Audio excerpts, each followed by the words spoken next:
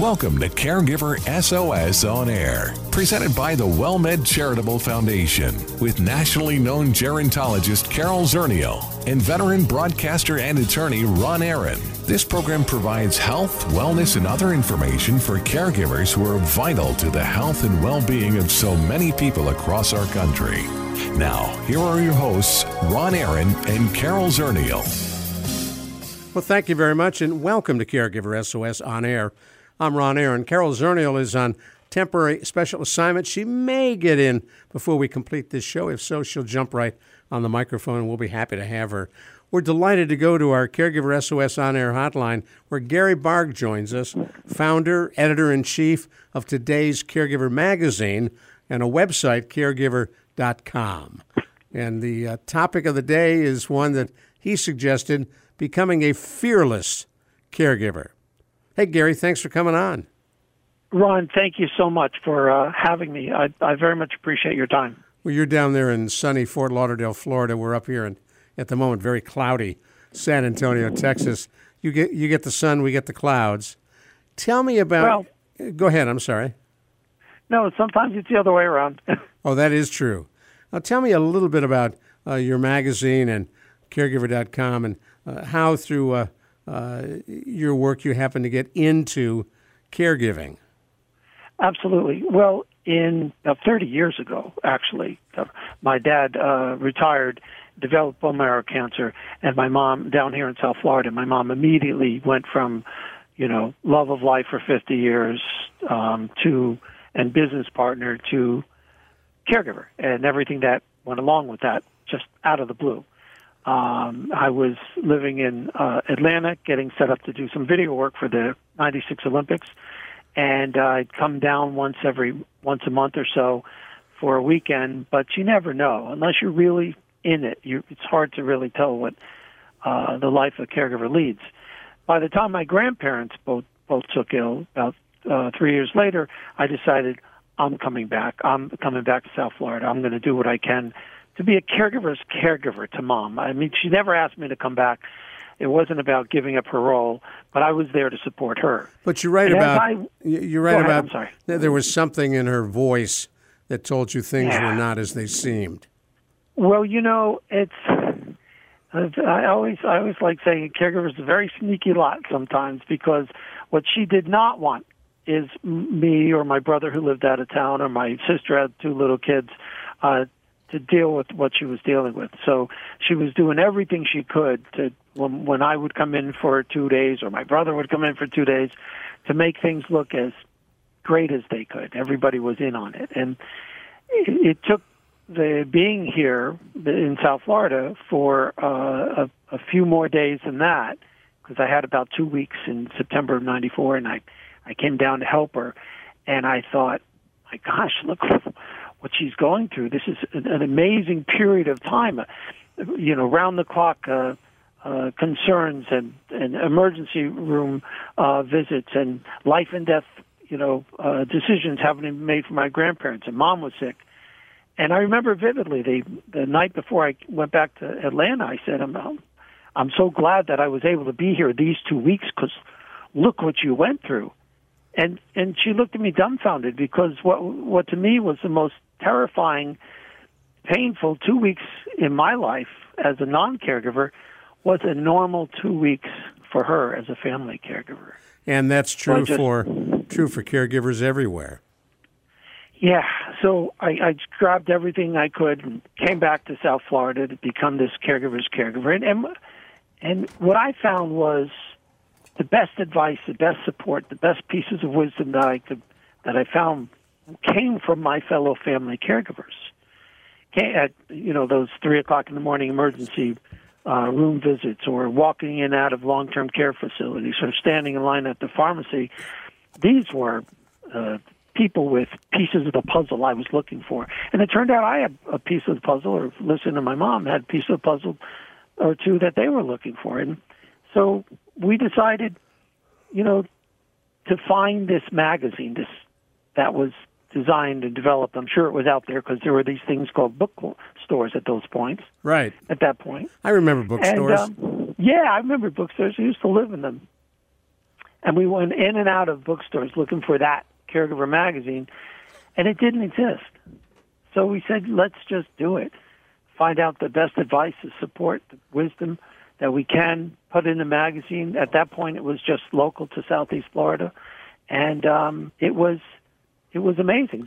The first printing rolled off the press July 4th, 1995, and drove it up and down the three counties that in my area, Southeast Florida, and I would watch caregivers read it in hospital waiting rooms or nursing home waiting rooms and recognize themselves, and I thought, okay, we're definitely onto something, because what was happening here is we were giving voice and we were giving a level of professionalism to a job, the most important job that anybody can do, family caregiver, that we were just doing all on our own. Hold that thought. Hold that thought. Yeah, We're going to come right back to you. I believe I see a friendly face looking in our studio window. Stick with us. We're talking with Gary Barg on our Caregiver SOS On Air hotline. Gary Barg is the founder, editor-in-chief of today's Caregiver magazine. And if you just joined us, you're listening to 9:30 a.m. The Answer, Caregiver SOS On Air. We are excited to bring you the all-new WellMed Radio. Our goal is to help make listeners healthier by focusing on health and wellness for adults everywhere. The new WellMed Radio features Dr. Joshua Beck, an outstanding family physician, and attorney and veteran broadcaster Ron Aaron. Ooh, that's me.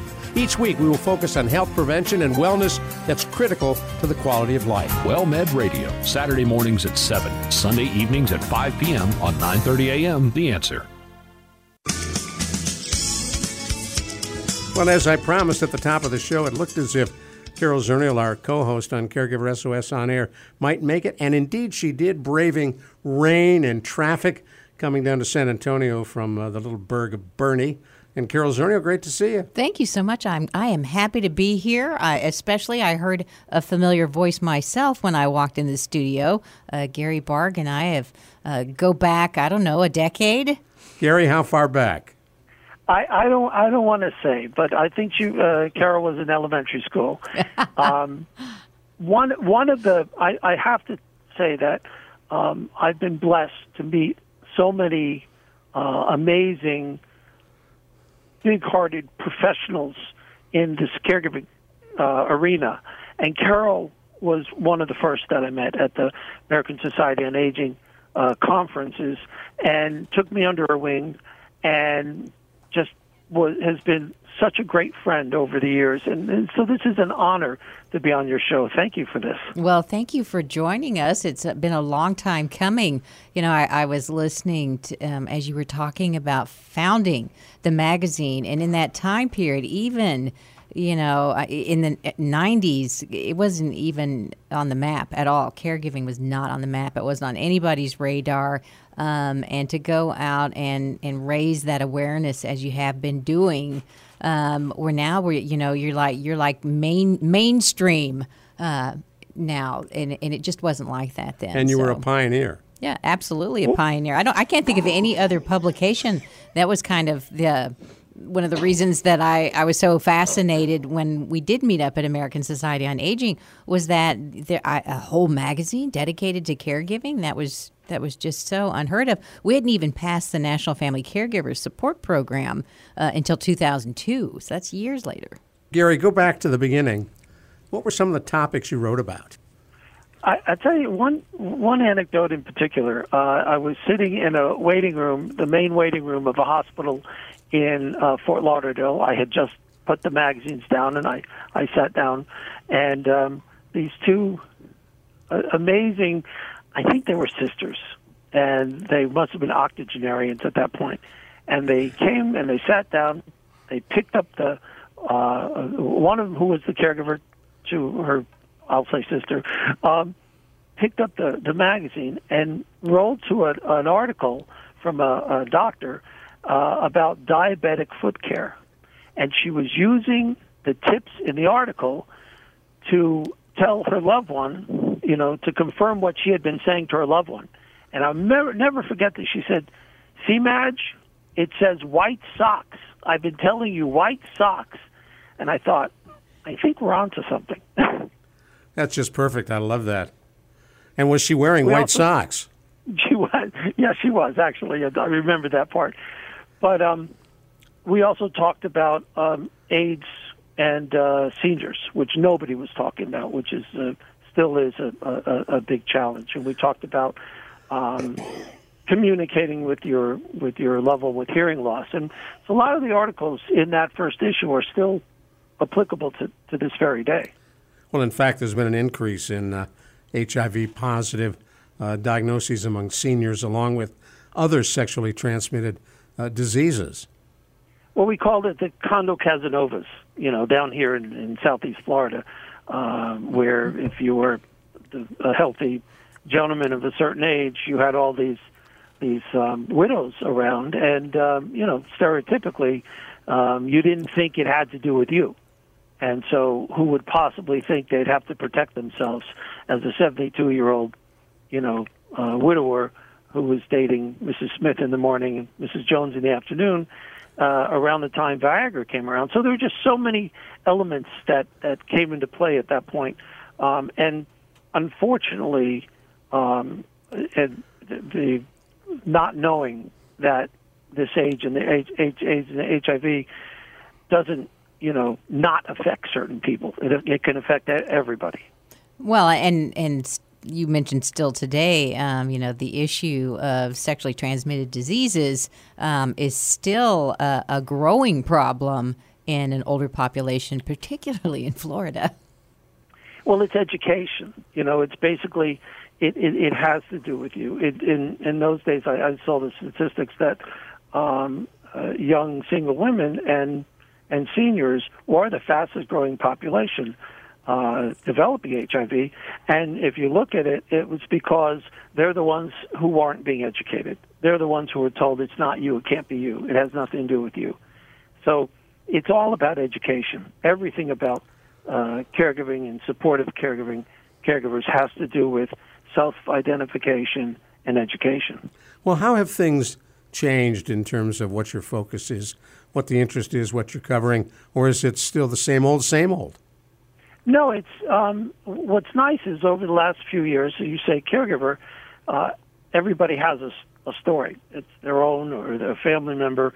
I remember I used to fly, I still do, but I mean when I'd fly around the country in the early aughts, and nobody was wearing the headsets, and somebody asked me what I did, and I'd say, caregiving, and we would have these support groups at 30,000 feet. Everybody was hanging from the rafters as we were talking about the fact that nobody else knew any other caregiver. And I think that's changed a lot. I think everybody is aware now, and the technology and even the media has come around to talking about caregiving. So our goal is to now make sure the caregiver sees themselves as the CEO of caring for the loved one, be what we call a fearless caregiver. So I wrote the book, The Fearless Caregiver, and we just last week, hosted our 287th Fearless Caregiver Conference. To get caregivers done, now that you understand you are one, how do we make sure that, you see yourself as an equal member of your loved one's care team, as the boss? How do you get the information? How do you ask the questions that need to be asked, and don't stop until you get clear and concise answers? How do you see yourself fitting into the healthcare scenario as the manager of services? And that makes all the difference. I think it's the next step, the next phase of caregiving. Now that you recognize that you are one, how do we make sure we manage it as a profession? Well, and what I like about your Fearless Caregiver workshops is that you embed all this good advice with the local community resources so that the person is getting information, but they're also meeting, maybe for the first time, the folks in their community that can help provide that support, when you jet off to your next city. I also find that people who I would think should know each other, the advocates and the service organizations, they come to the events, and I'm introducing them to each other, which is fun. So I think you're exactly right. If I introduced you to something that could be of service in Peoria, but you live in San Antonio, it doesn't help. Well, I think Go ahead. I'm sorry. I was just going to say, it doesn't surprise me because even those of us in the business don't know what we don't know. And so that's why all of this networking and information is such a critical part of a caregiving journey. It's interesting doing this show as we have for the past many years. Every week we pick up a new tip, new idea, something that someone's doing somewhere that's very different and seems to be working. And that raises a question that came to my mind as I looked through some of your material. What is a reverse gift list? Well, the reverse gift list is just by listening to caregivers and listening to the concerns at the events. We make sure that everyone's in the room together. There's no separate vendor room, and there's no breakouts. There's no pontificating, speechifying. We make sure that we're answering questions. And by answering questions, we're listening to what their concerns are. And a lot of the concerns had to do with, thinking there's no way they can get anybody to help. So we developed this very simple tool. So think of, 5, 10 people who would do or could do a bite-sized, easy, manageable task if you ask. Next time you go to the supermarket, can you come by and see if I have a little list and I'll give you the money? Next time you go to the dry cleaners, maybe you could come by once a month and cook, and we'll talk about anything but caregiving. What are those elements of your life that you really, could offload? You're not saying, take over my caregiving. You're not saying, make financial decisions for dad.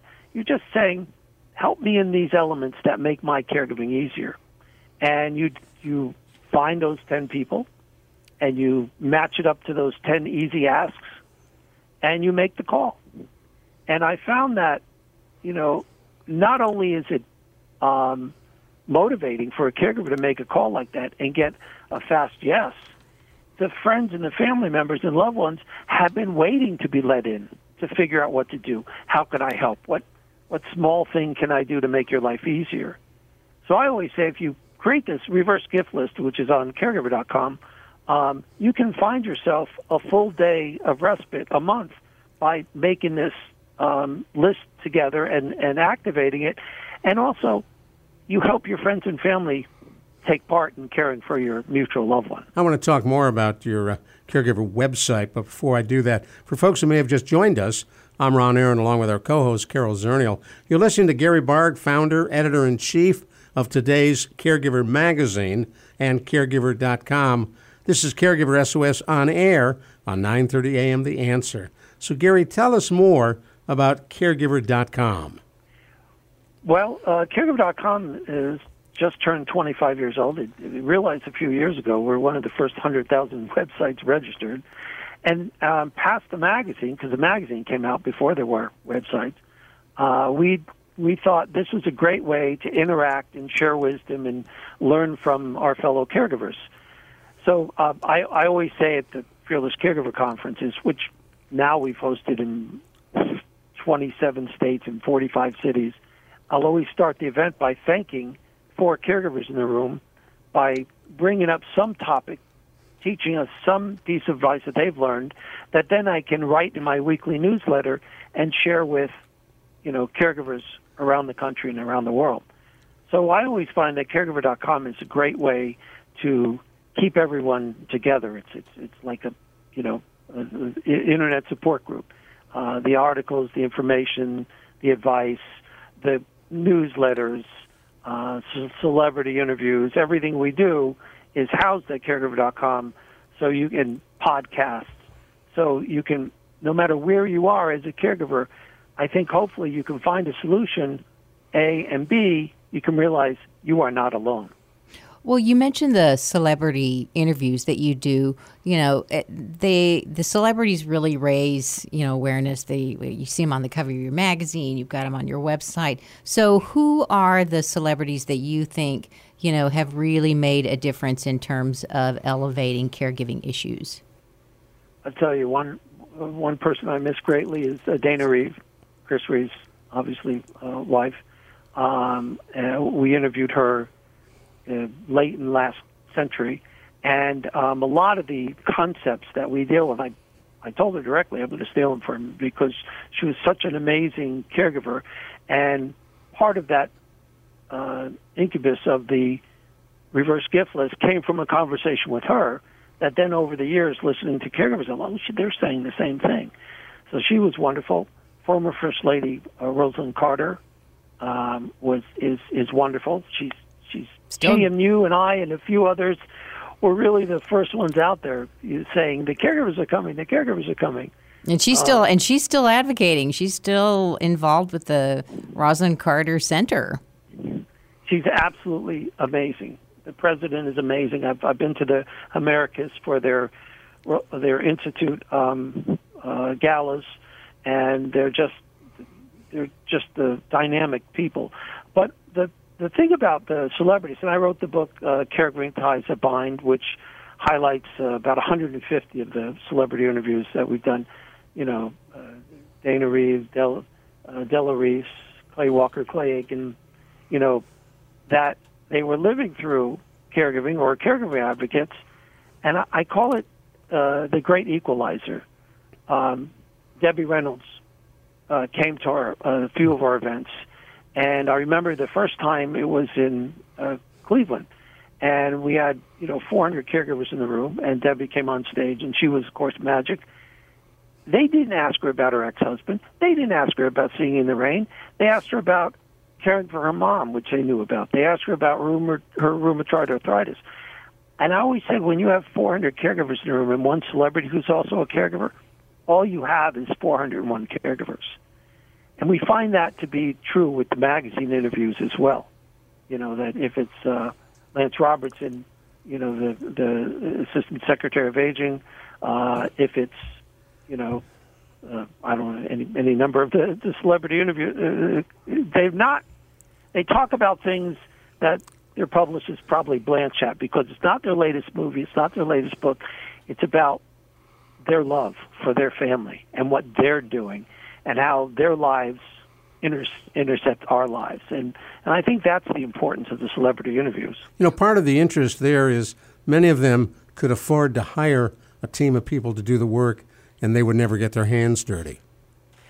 Yeah, I do know money's, I'd rather be a caregiver with a whole ton of money than not. But it doesn't solve everything. It doesn't solve the pain. It doesn't solve the family dynamics. And sometimes it's even a challenge because you have to get past your celebrity for the medical community to listen to you as someone in need. But the conversations that I have with these famous caregivers with famous faces is very similar to the conversations that I have with family caregivers that I meet on the road at the Fearless Caregiver Conference. Yeah, that's what I find so interesting. I didn't mean that as they're going to dump it on people because they got the money. What I find interesting is how many are actually deeply involved in caring for their loved one. Also, a lot of them actually, after they've been through that, they can't stop. They take it on themselves to start foundations, to go out and talk about caregiving. Patricia Richardson, the TV star, does an amazing amount of work. I can think of 20 Clay Walker, who they're folk. Of course, he's living with MS, but they're folks who didn't give up when their caregiving ended. They reached out and said, "Now what can I do for other caregivers?" And you got to admire that. Well, we're about out of time. Looking to the future, what's your headline? What is your big thing for caregivers that you think that we really need to pay attention to right now? You are not alone. That when you're in a room with another caregiver, you're in a room actually with an expert in caregiving who has a piece of the puzzle that if you only asked that you needed, that you can find. That we're traveling the country and hope to. We've been in the room with about 120,000 family caregivers, and there's 66 million of them, so I have a long way to go. That they need to know about WellMed, they need to know about the Area Agency on Aging, and no matter where they are, they need to know they're not alone, and there are people out there who care for them or reaching out for them. And if you were a caregiver 5 years ago and now you're a caregiver again, look again, because the technology and the services and the support and the agencies and the VA, there's a lot of new information and advice out there for you. for the website, caregiver.com. That will lead you into the magazine as well? Yes, it will. Actually, with complimentary digital editions of each magazine is up there. Thank you. Great talking with you. Nice to have you on the show. You take care. Bye-bye. It's nice to see you all. Take care. Thanks. All right, bye. Gary Barg, founder, editor-in-chief of Today's Caregiver. We thank him for joining us on Caregiver SOS On Air. I'm Ron Aaron with Carol Zernial. We will talk with you again next Sunday or Saturday or on our podcast. You've been listening to Caregiver SOS On Air, an exclusive presentation of the WellMed Charitable Foundation. We welcome emails with suggestions and comments on this program at radio@wellmed.net. Join co-hosts Carol Zernial and Ron Aaron next week for more on caregiving, improving the health and well-being of caregivers and their care recipients everywhere. For more on caregiving and podcasts of our programs, visit caregiversos.org.